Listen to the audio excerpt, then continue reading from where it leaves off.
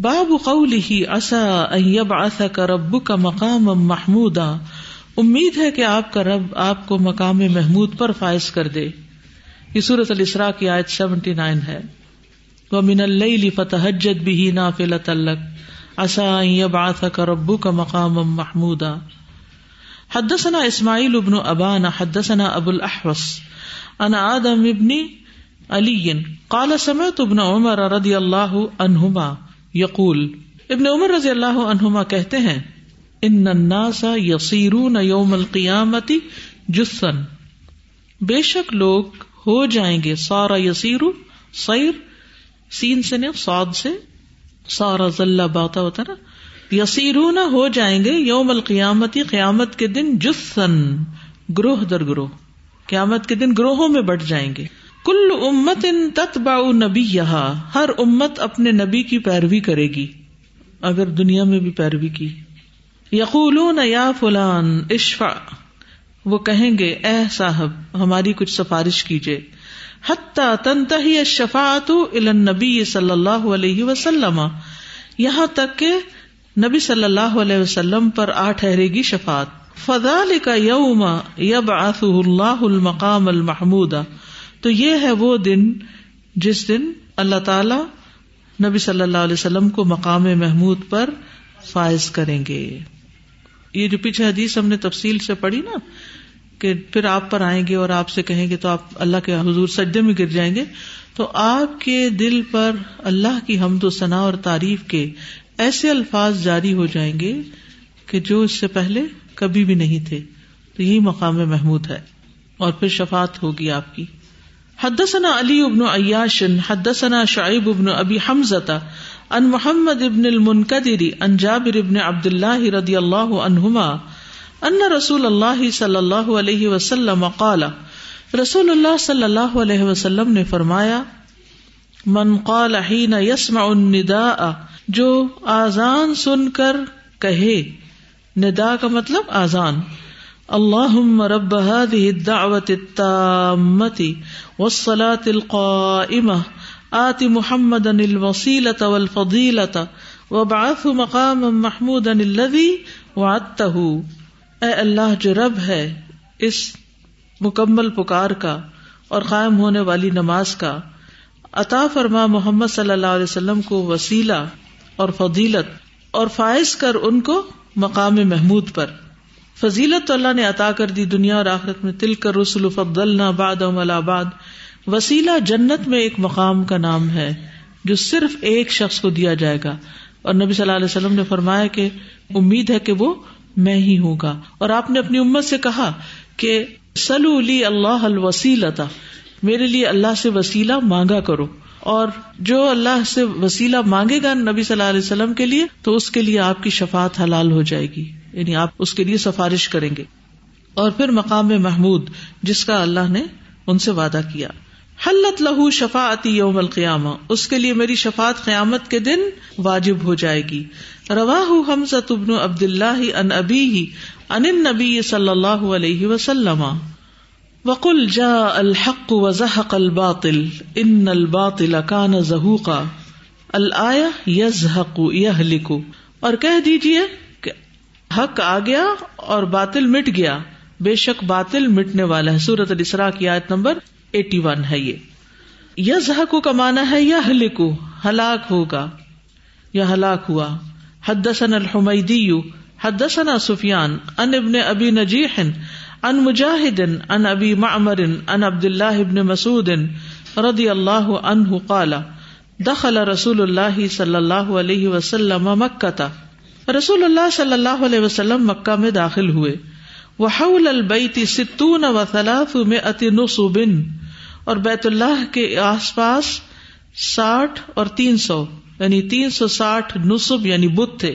فجعل یطعنها بعود، تو آپ شروع ہو گئے ایک چھڑی سے ان کو کچوکے لگانے. تان ہوتا ہے کچوکا لگانا.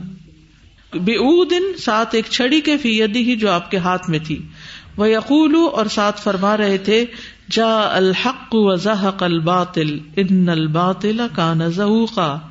جاء الحق وما يبدئ الباطل وما يعيد، حق آ گیا اور نہیں پیدا ہوگا باطل اور نہ وہ لوٹ کر آئے گا، نہ ابتدا ہوگی باطل کی اور نہ وہ پلٹ کے آئے گا۔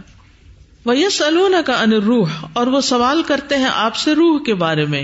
سورۃ بنی اسرائیل کی آیت نمبر 85 ہے، قُلِ الرُّوحُ مِنْ أَمْرِ رَبِّي وَمَا أُوتِيتُم مِّنَ الْعِلْمِ إِلَّا قَلِيلًا، کہہ دیجئے روح میرے رب کا حکم ہے اور تمہیں علم میں سے بہت کم دیا گیا ہے۔ حدثنا عمر بن حفص بن غیاث حدثنا ابی حدثنا الأعمش قال حدثني ابراہیم عن علقمۃ عن عبد اللہ رضی اللہ عنہ قال۔ اچھا، یہ پچھلی حدیث میں جو یہ آپ چھڑی سے بت گرا رہے تھے اور توڑ رہے تھے، یہ کس موقع پر واقعہ پیش آیا تھا؟ شاباش، فتح مکہ پر۔ گڈ۔ عبداللہ بن مسعود رضی اللہ عنہ کہتے ہیں قال بینا انا مع النبی صلی اللہ علیہ وسلم، اس اسنا میں کہ میں نبی صلی اللہ علیہ وسلم کے ساتھ تھا، فی حرث ایک کھیت میں، وہو یتکئ اور آپ ٹیک لگائے ہوئے تھے، علی اسیب، اسیب کہتے ہیں کھجور کی چھڑی پر، کھجور کی چھڑی پر ٹیک لگائے ہوئے تھے۔ ٹیک لگانے سے مراد کمر سے ٹیک لگانا نہیں، مطلب ہاتھ سے پکڑی ہوئی تھی۔ اذ مر الیہود، تو کچھ یہودی گزرے، فقال بعضهم لبعض، تو ان میں سے بعض نے بعض سے کہا، آپس میں باتیں کرنے لگے، سلوہ عن الروح، ان سے روح کے بارے میں پوچھئے۔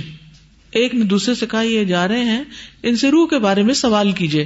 فقال ما رابکم الیہ، یعنی کس چیز نے تمہیں اس پر شک میں ڈالا ہے، تو پیغمبر نہیں ہے تو تم کیوں ایسی باتیں ان سے پوچھتے ہو؟ یعنی دوسرے لفظوں میں جب سے ہم کہتے ہیں نا اس کی ضرورت ہی کیا ہے، یہ سوال کیا کرنے کی ضرورت ہے۔ وقال بعضهم، تو ان میں سے بعض نے کہا، لا یستقبلکم بشیء، نہ وہ استقبال کریں تمہارا کسی ایسی چیز سے، تکرہونہ، جسے تم ناپسند کرو۔ کیوں پوچھتے ہو؟ مت پوچھو، کہیں ایسا جواب نہ دے جو تمہیں اچھا ہی نہ لگے۔ فقالوا، تو انہوں نے کہا، سلوہ، اچھا پوچھ لو، یعنی جب بحث ختم ہوئی تو کہنے لگے اچھا پوچھ لو۔ فسألوہ عن الروح، تو انہوں نے روح کے بارے میں سوال کیا۔ فامسک النبی صلی اللہ علیہ وسلم، تو نبی صلی اللہ علیہ وسلم خاموش رہے، کچھ جواب نہیں دیا۔ فلم یرد علیہم شیئا، ان پر کچھ بھی نہیں لوٹایا، یعنی جواب نہیں دیا۔ فعلمت انہ یوحی الیہ، مجھے پتا چل گیا کہ آپ پر وحی آ رہی ہے، کیونکہ خاص کیفیت ہو جاتی تھی آپ کی۔ فقمت مقامی، تو میں اپنی جگہ پر کھڑا رہ گیا۔ فلما نزل الوحی، پھر جب وحی اتر چکی، قال، آپ صلی اللہ علیہ وسلم نے فرمایا، وَيَسْأَلُونَكَ عَنِ الرُّوحِ، اور یہ لوگ آپ سے روح کے بارے میں سوال کرتے ہیں۔ قُلِ الرُّوحُ مِنْ أَمْرِ رَبِّي، کہہ دیجئے روح میرے رب کے امر میں سے، حکم میں سے ہے، یعنی رب کے حکم سے ہی آتی ہے۔ وَمَا أُوتِيتُم مِنَ الْعِلْمِ إِلَّا قَلِيلًا، اور تمہیں علم کے بارے میں بہت کم بتایا گیا، تمہیں بہت تھوڑا علم دیا گیا، یعنی تمہارے پاس اتنا بیس نالج نہیں کہ جس کی بنا پر تم روح کی حقیقت کو سمجھ بھی پاؤ۔ آپ دیکھیے، روح تو چھپی ہوئی ہے، جو جسم ویزیبل ہے، کیا اس سب کو ایکسپلور کر لیا گیا ہے؟ سیل کے بارے میں بھی ساری معلومات نہیں ہے انسان کے پاس، کہاں یہ کہ آنکھیں کیسے کام کرتی ہیں اور دل و دماغ، سرسری معلومات ہیں جن کی بنا پر علاج ہوتے ہیں، اور آپ نے دیکھا ہوگا بہت سے علاج میں کامیاب بھی کوئی نہیں ہوتے۔ بہت دفعہ ڈاکٹر سے جب وجہ پوچھتے ہیں تو وجہ بتا نہیں پاتے، کیونکہ وما اوتیتم من العلم الا قلیلا، یہ جسم کا حال ہے کہ اتنا کچھ 4 سال 5 سال، بلکہ ڈاکٹرز تو ساری زندگی پڑھتے ہیں، پڑھ کے بھی سارے مسائل کو نہیں جانتے، تو کہاں وہ چیز جو ہے بھی اندر چھپی ہوئی، کہیں نظر بھی نہیں آتی لیکن کام کرتی ہے، یعنی اس کے اثرات نظر آتے ہیں، نتیجے نظر آتے ہیں۔ تو یہاں اس حدیث سے 2 باتیں پتہ چلتی ہیں۔ ایک تو یہ ہے کہ نبی صلی اللہ علیہ وسلم کو لوگ راستے میں بھی سوال کرتے تھے، اور یہود آپ کی مجالس میں اگر باقاعدہ نہیں آتے تھے لیکن ان کے دل میں ایک شک تو تھا نا، یعنی اگر ایمان نہیں لائے تھے تو شک سے بھی خالی نہیں تھے، اور وہ مختلف طرح سے آپ کو آزماتے رہتے تھے، اور یہ سوال بھی آپ کو آزمانے کے لیے کیے گئے تھے۔ آج بھی آپ دیکھیں جیسے اسکالرز ہوتے ہیں تو ان کو لوگ بہت چیلنج کرتے رہتے ہیں، آج آپ اگر اس سوال کا جواب دے دیں تو میں آپ کو مان جاؤں، بھئی کیا ماننا ہے، کیا ہے ہم، کچھ بھی نہیں۔ تو نبی صلی اللہ علیہ وسلم سے بھی اس طرح کے سوال کیے جاتے تھے، جس بات کا آپ کو جواب آتا ہوتا آپ جواب دے دیتے، اگر نہیں آتا ہوتا خاموشی اختیار کرتے، یا پھر آئندہ جواب دینے کا وعدہ کر لیتے، جیسے سورۃ الکہف میں ہوا۔ دوسری اہم بات یہ پتہ چلتی ہے کہ جب انسان کے اپنے اندر شک ہوتا ہے تو بعض اوقات ڈاما ڈول ہوتا ہے نا، پھر کسی اس کی ایک سٹینڈنگ نہیں ہوتی، کبھی اس کا دل مان رہا ہوتا اس بات کو، کبھی نہیں مانتا.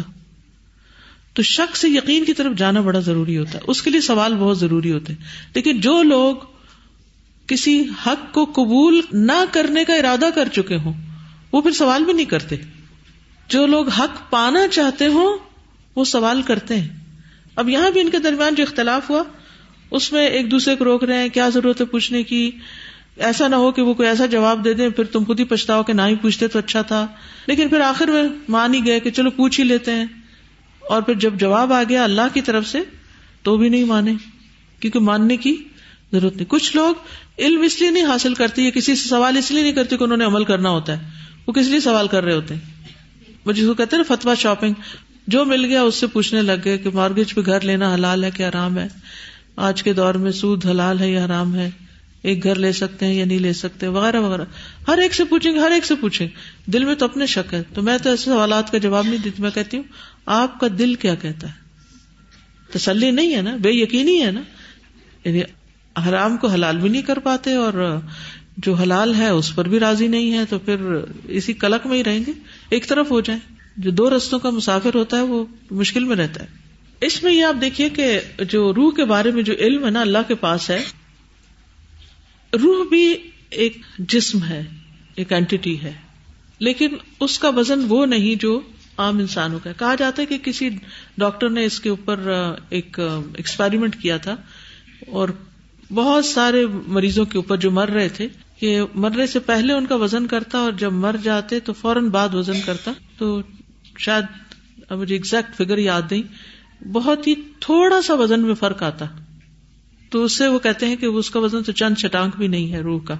یہ بھی ایگزیکٹلی کسی کو نہیں پتا کہ وہ جسم کے کس حصے کے اندر اس کا مرکز ہے، اور پھر یہ بھی نہیں پتا کہ داخل کیسے ہو جاتی ہے، کہاں سے داخل ہوتی ہے، منہ سے ہوتی ہے، کانوں سے ہوتی ہے، آنکھوں سے، ناک سے، کہاں سے داخل ہوتی ہے، یا صرف سارے مسام سے جیسے پانی جذب ہوتا ہے بٹی میں ایسے وہ جسم میں آ کے جذب ہو جاتی ہے. کسی کو کچھ پتا نہیں، کوئی اس کی کیفیت کو نہیں جانتا. پھر اسی طرح نیند کی حالت میں ایک روح نکل جاتی ہے، اس کا بھی کسی کو نہیں پتا. نو ون نوز وہ کیا نکلتا ہے اور کب آ جاتا ہے.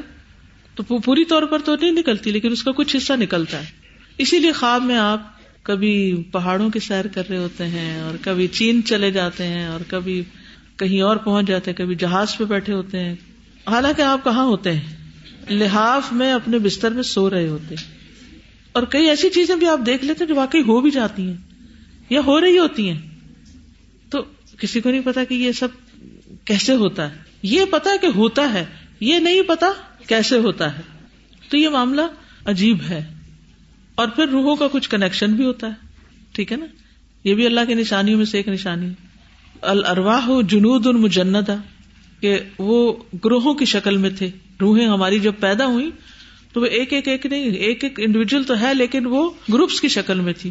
جن کا وہاں تعارف ہو گیا وہ دنیا میں بھی آ کے ایک دوسرے کی طرف کھینچتے ہیں، فوراً پہچان جاتے، فوراً دوستی ہو جاتی ہے، ایک روحانی تعلق ان سے ہو جاتا ہے. اور جو وہاں اجنبی رہے وہ یہاں آ کے بھی اجنبی ہوتے ہیں. ٹھیک ہے. تو وما اوتیتم من العلم الا قلیلا، آپ جتنا چاہیں اس کا انالائز کر لیں، جتنا چاہیں اس پر غور و فکر کر لیں، اپنے آپ سے پوچھ لیں، کسی بڑے سے بڑے فلسفی سے پوچھ لیں، کوئی جواب نہیں ہے ان کے پاس. باب ولا تجہر بصلاتک ولا تخافت بها، اللہ تعالیٰ کا یہ قول ہے سورۃ بنی اسرائیل ہی میں، اور اپنی نماز کو اونچا نہ پڑھو اور نہ اس کو ہلکا پڑھو، نہ خفیہ چپکے سے. یعنی نہ تو صرف یہ کہ زبان ہلائی نہیں رہے اور نہ یہ کہ بہت اونچا پڑھو. تو اس کا کیا پس منظر ہے؟ حدثنا یعقوب ابن ابراہیم حدثنا ہشام، یہ ہشام کی تصغیر ہے. حدثنا ابو بشر عن سعید ابن جبیر عن ابن عباس رضی اللہ عنہما فی قولہ تعالی ولا تجہر بصلاتک ولا تخافت بها قال نزلت ورسول اللہ صلی اللہ علیہ وسلم مختفن بمکہ. یہ آیت اس وقت نازل ہوئی جب نبی صلی اللہ علیہ وسلم مکہ میں چھپے ہوئے تھے، یعنی چھپے رہتے تھے، چھپ کے عبادت کرتے تھے. مراد یہ ہے کان اذا صلی باصحابہ، جب آپ اپنے صحابہ کو نماز پڑھاتے، رفع صوتہ بالقرآن، تو اپنی آواز کو قرآن پڑھتے ہوئے بلند کر لیتے. فَإِذَا سَمِعَ الْمُشْرِكُونَ، جب مشرکین سنتے، سَبُّ الْقُرْآنَ، وہ قرآن کو گالیاں دیتے. ومن انزلہ، اور اس کو بھی جس نے قرآن اتارا، ومن جاء بہ، اور اسے بھی جو لے کر آیا یعنی جبریل علیہ السلام. فقال اللہ تعالی، تو اللہ تعالیٰ نے فرمایا لنبیہ، اپنے نبی صلی اللہ علیہ وسلم سے کہ ولا تجہر بصلاتک ولا تخافت بها، ای بقراءتک، یعنی اپنی نماز کو پکار کے نہ پڑھو، قرات جہری نہ کرو. فیسمع المشرکون، ورنہ مشرکین سن لیں گے، فیسب القرآن، تو وہ قرآن کو برا بلا کہیں گے. ولا تخافت بها، اور اتنا بھی چپکے سے نہ پڑھو، ان اصحابک، اپنے ساتھیوں سے، کہ فلا تسمعهم، کہ آپ ان کو سنوائی نہ پائیں. وابتغ بین ذلک سبیلا، اور ان دونوں کے بیچ بیچ میں پڑھو. ٹھیک ہے. اب اس میں آپ دیکھیے بڑی ہی حکمت کی بات کی گئی ہے. کیا بات؟ بظاہر تو یوں ہے کہ اپنی نماز نہ بلند آواز سے پڑھو اور نہ ہی چپ کر کے، بلکہ درمیان کا کوئی راستہ نکالو. وابتغ بین ذلک سبیلا. ایک خاص موقع کی مناسبت سے یہ آیت اتاری گئی، لیکن اس کا ایک عام حکم بھی ہے. ہمیں بھی اپنی نمازوں میں اگر اکیلے پڑھ رہے ہوں تو جو سری نمازیں ہیں ان کو بس اتنا پڑھنا چاہیے کہ خود کو پتہ چلے. جہری نمازوں میں عورتیں بھی گھر میں تھوڑی بلند آواز سے پڑھ سکتی. تب اس سے بھی حکمت نظر آتی ہے کہ کچھ نمازیں آہستہ اور کچھ بلند آواز سے. تو جو دن کی نمازیں جب بہت سارے لوگ آپ کو دیکھ رہے ہو، سن رہے ہو، دل دل میں پڑھو. اور جو رات کی نمازیں جب آپ اکیلے اپنے گھر میں ہیں تو آپ بلند آواز سے پڑھ لیں. ٹھیک ہے. اسی طرح قرآن پڑھتے ہوئے بھی بہت چلا چلا کے، اور اتنا بھی نہیں اونچا پڑھنا چاہیے کہ دوسرے ڈسٹرب ہوں، خصوصاً اگر اور لوگ بھی آپ کے ساتھ ہیں. اور اتنا بھی نہیں کہ آپ منہ ہلائیں نہ اور دل میں پڑھ رہے ہوں، یہ بھی نہیں ہونا چاہیے. ایک اور بڑی اہم بات یہ ہے کہ حالات کے مطابق اپنی عبادات کے طریقے میں تھوڑا بہت حدود کے اندر کمی بیشی کی جا سکتی ہے. اس کا کیا معنی ہے؟ اس کا یہ مطلب نہیں کہ 4 رکعتیں جو ہے پڑھنی تھی آپ نے، تو آپ کو شادی پہ جانے کی جلدی ہے، آپ حالات کے مطابق 2 کر لیں اس کو. یہ نہیں ہے اس کا مطلب.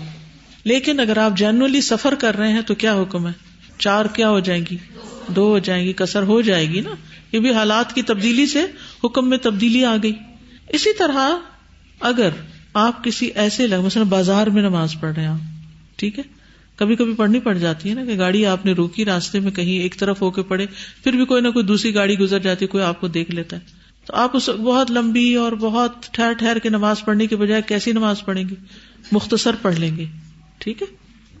اسی طرح اگر دشمن کا خوف ہو تو صلاۃ الخوف کا طریقہ تو بتا دیا گیا، چلتے ہوئے بھی نماز پڑھ سکتے ہیں اس میں. تو ہمارا دین جو ہے بہت فلیکسیبل ہے، اس میں ریجیڈیٹی نہیں ہے. ٹھیک ہے. اور خصوصاً اس میں آپ دیکھیے سبحان اللہ اتنا بڑا سبق ہے. یہ نازل تو ہوئی تھی اس موقع پر جب غیر مسلم مسلمانوں کے پیچھے پڑے ہوئے تھے. آج افسوس کے ساتھ یہ کہنا پڑتا ہے کہ مسلمان ہی مسلمانوں کے پیچھے پڑے ہوئے. گھر میں ہی آپ اگر ذرا زیادہ قرآن پڑھ لیں تو کیا ہوتا ہے؟ ہر وقت قرآن لے کے بیٹھے رہتے. یہ تمہارا کام نہ کرنے کا بہانہ ہے. حالانکہ یہ بھی ایک کام ہے اور یہ بھی ہوم ورک ملا ہوا ہے، یہ بھی ورک ہے، لیکن اس کو پھر کرنے میں وہ تعاون نہیں ملتا. کتنے لوگ ہیں آپ میں سے جنہیں گھر والوں کا بہت زیادہ تعاون حاصل ہے کہ جو آپ پڑھ رہی ہیں بہت ہی اچھا ہے. آپ کو تو کوئی مسئلہ ہی نہیں ہے. پھر آپ ٹیچرز دیکھ لیں ان کو، ان میں سے کوئی اب یہ بہانہ نہ کرے کہ ہمیں تو گھر والے پڑھنے نہیں دیتے. میں تو سوچ رہی تھی کہ 2-4 ہاتھ کھڑے ہوں گے، لیکن یہاں تو سبھی کی چھٹی ہے، موج ہے. نہیں لٹرلی کہ وہ سیکریفائس کر کے ساری ڈیوٹیاں انہوں نے اپنے ذمے لے لی اور آپ کو سہولت سے پڑھنے کی اجازت دی ہوئی ہے کہ خوب پڑھیں. لیکن عموماً آپ دیکھیے کہ خواتین جو ہوتی ہیں ان کو اتنی زیادہ اپنی مرضی کرنے کی اجازت نہیں ہوتی، ایون وہ کوئی بہت اچھا کام بھی کر رہی ہوں. ایسے میں جھگڑا مول نہ لیں، اپنے آپ کو ایڈجسٹ کریں. ٹھیک ہے. حالات کے مطابق ایڈجسٹ کریں. مثلا آپ نے ٹارگٹ مقرر کیا کہ 1 پارہ پڑھنا ہے، ضروری نہیں کہ بچے رو رہے ہیں، چلا رہے ہیں، وہ بھوکے اسکول جا رہے ہیں اور آپ بیٹھ کے 1 پارہ پورا کر رہے ہیں. کیا کریں گے ایسے میں؟ تھوڑا سا اس وقت پڑھ لیں گے اور باقی جب بچے اسکول چلے جائیں گے سکون سے بیٹھ کے بلند آواز میں پڑھیں. اس وقت دوست سے فون پہ باتیں نہ کریں یا دوبارہ بستر میں جا کے نہ لیٹ جائیں. پھر آپ پڑھیں، اپنی جان کی قربانی دیں. اور خصوصاً ایسے ماحول میں جو بہت ہی دین کا مخالف ماحول ہے اور لوگ پسند ہی نہیں کرتے کہ کوئی قرآن پڑھے، تو ان کے سامنے قرآن لے کے مت بیٹھیں پھر کہ وہ قرآن کو برا بھلا کہنے لگے. جہاں آپ دیکھیں کہ لوگ قرآن کو برا بھلا کہنے لگے ہیں یا دین کو برا بھلا کہنے لگے ہیں، تو وہاں پھر سوچ سمجھ کے حکمت کے ساتھ دین کی بات کریں، بلا وجہ نادان لوگوں، ناسمجھ یا دشمن لوگوں کو اکسائے مت. ٹھیک ہے. حدثنا طلق بن غنام حدثنا زائدة عن هشام عن أبيه عن عائشة رضی اللہ عنہا قالت انزل ذلك في الدعاء، کہ یہ حضرت عائشہ رضی اللہ تعالیٰ عنہ کہتی ہے کہ یہ آیت جو تھی یہ دعا کے بارے میں نازل ہوئی. اب آپ کہیں کہ وہاں تو نماز کے بارے میں ہے اور یہاں دعا کے بارے میں، تو بات یہ ہے کہ بعض آیات دو بار بھی اتری، کبھی دعا کے بارے میں بھی وہی بات آئی اور کبھی نماز کے بارے میں بھی وہی بات آئی. اس میں اختلاف نہیں ہے. ٹھیک ہے، صرف وسعت ہے. استاذہ اس میں ہمیں ہر کام میں اعتدال کی تعلیم ملتی ہے، ہر کام میں، بالکل زندگی کا کوئی بھی کام ہو. اور پیچھے جو سوالوں کے بارے میں تھا کہ آپ صلی اللہ علیہ وسلم کو ٹیسٹ کرنے کے لیے لوگ سوال کرتے تھے، تو آج بھی یہ چیز ہے. اور ہم دیکھتے ہیں امام مالک رحمۃ اللہ علیہ کے بارے میں کہ ان سے جب کوئی سوال کرنے کے لیے آیا، ان کے جینوئن سوال تھے، لیکن جب ان کو نہیں آتے تھے تو انہوں نے اس بات کا اعتراف کیا کہ مجھے نہیں آتے، لا ادری.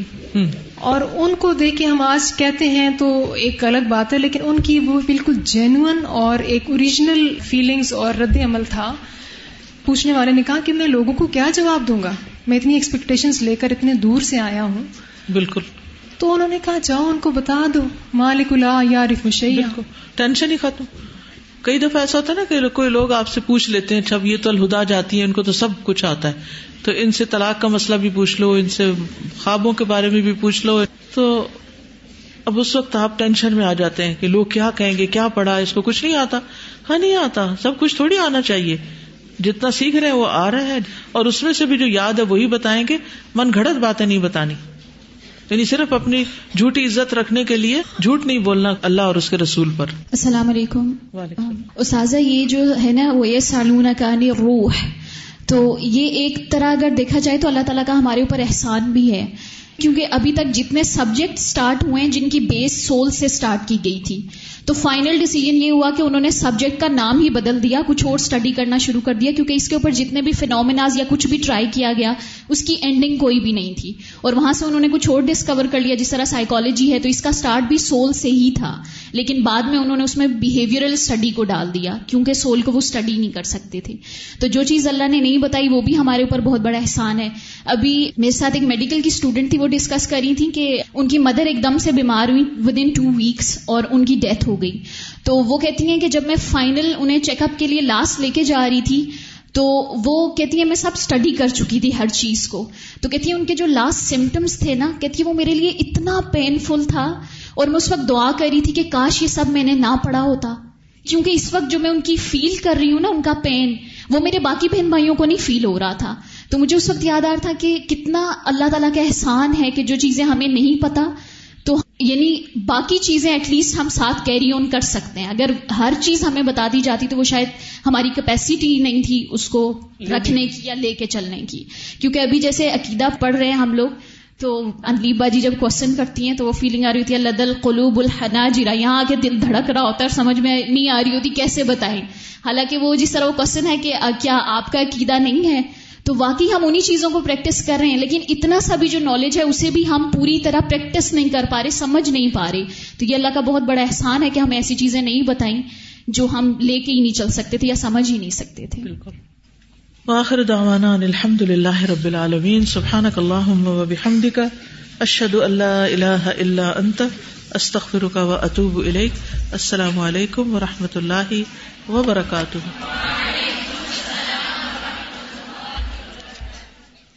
بسم اللہ الرحمن الرحیم. والعصر ان الانسان لفی خسر الا الذین آمنوا وعملوا الصالحات وتواصوا بالحق وتواصوا بالصبر. اللهم صل على محمد وعلى آل محمد كما صليت على إبراهيم وعلى آل إبراهيم إنك حميد مجيد. اللهم بارك على محمد وعلى آل محمد كما باركت على إبراهيم وعلى آل إبراهيم إنك حميد مجيد.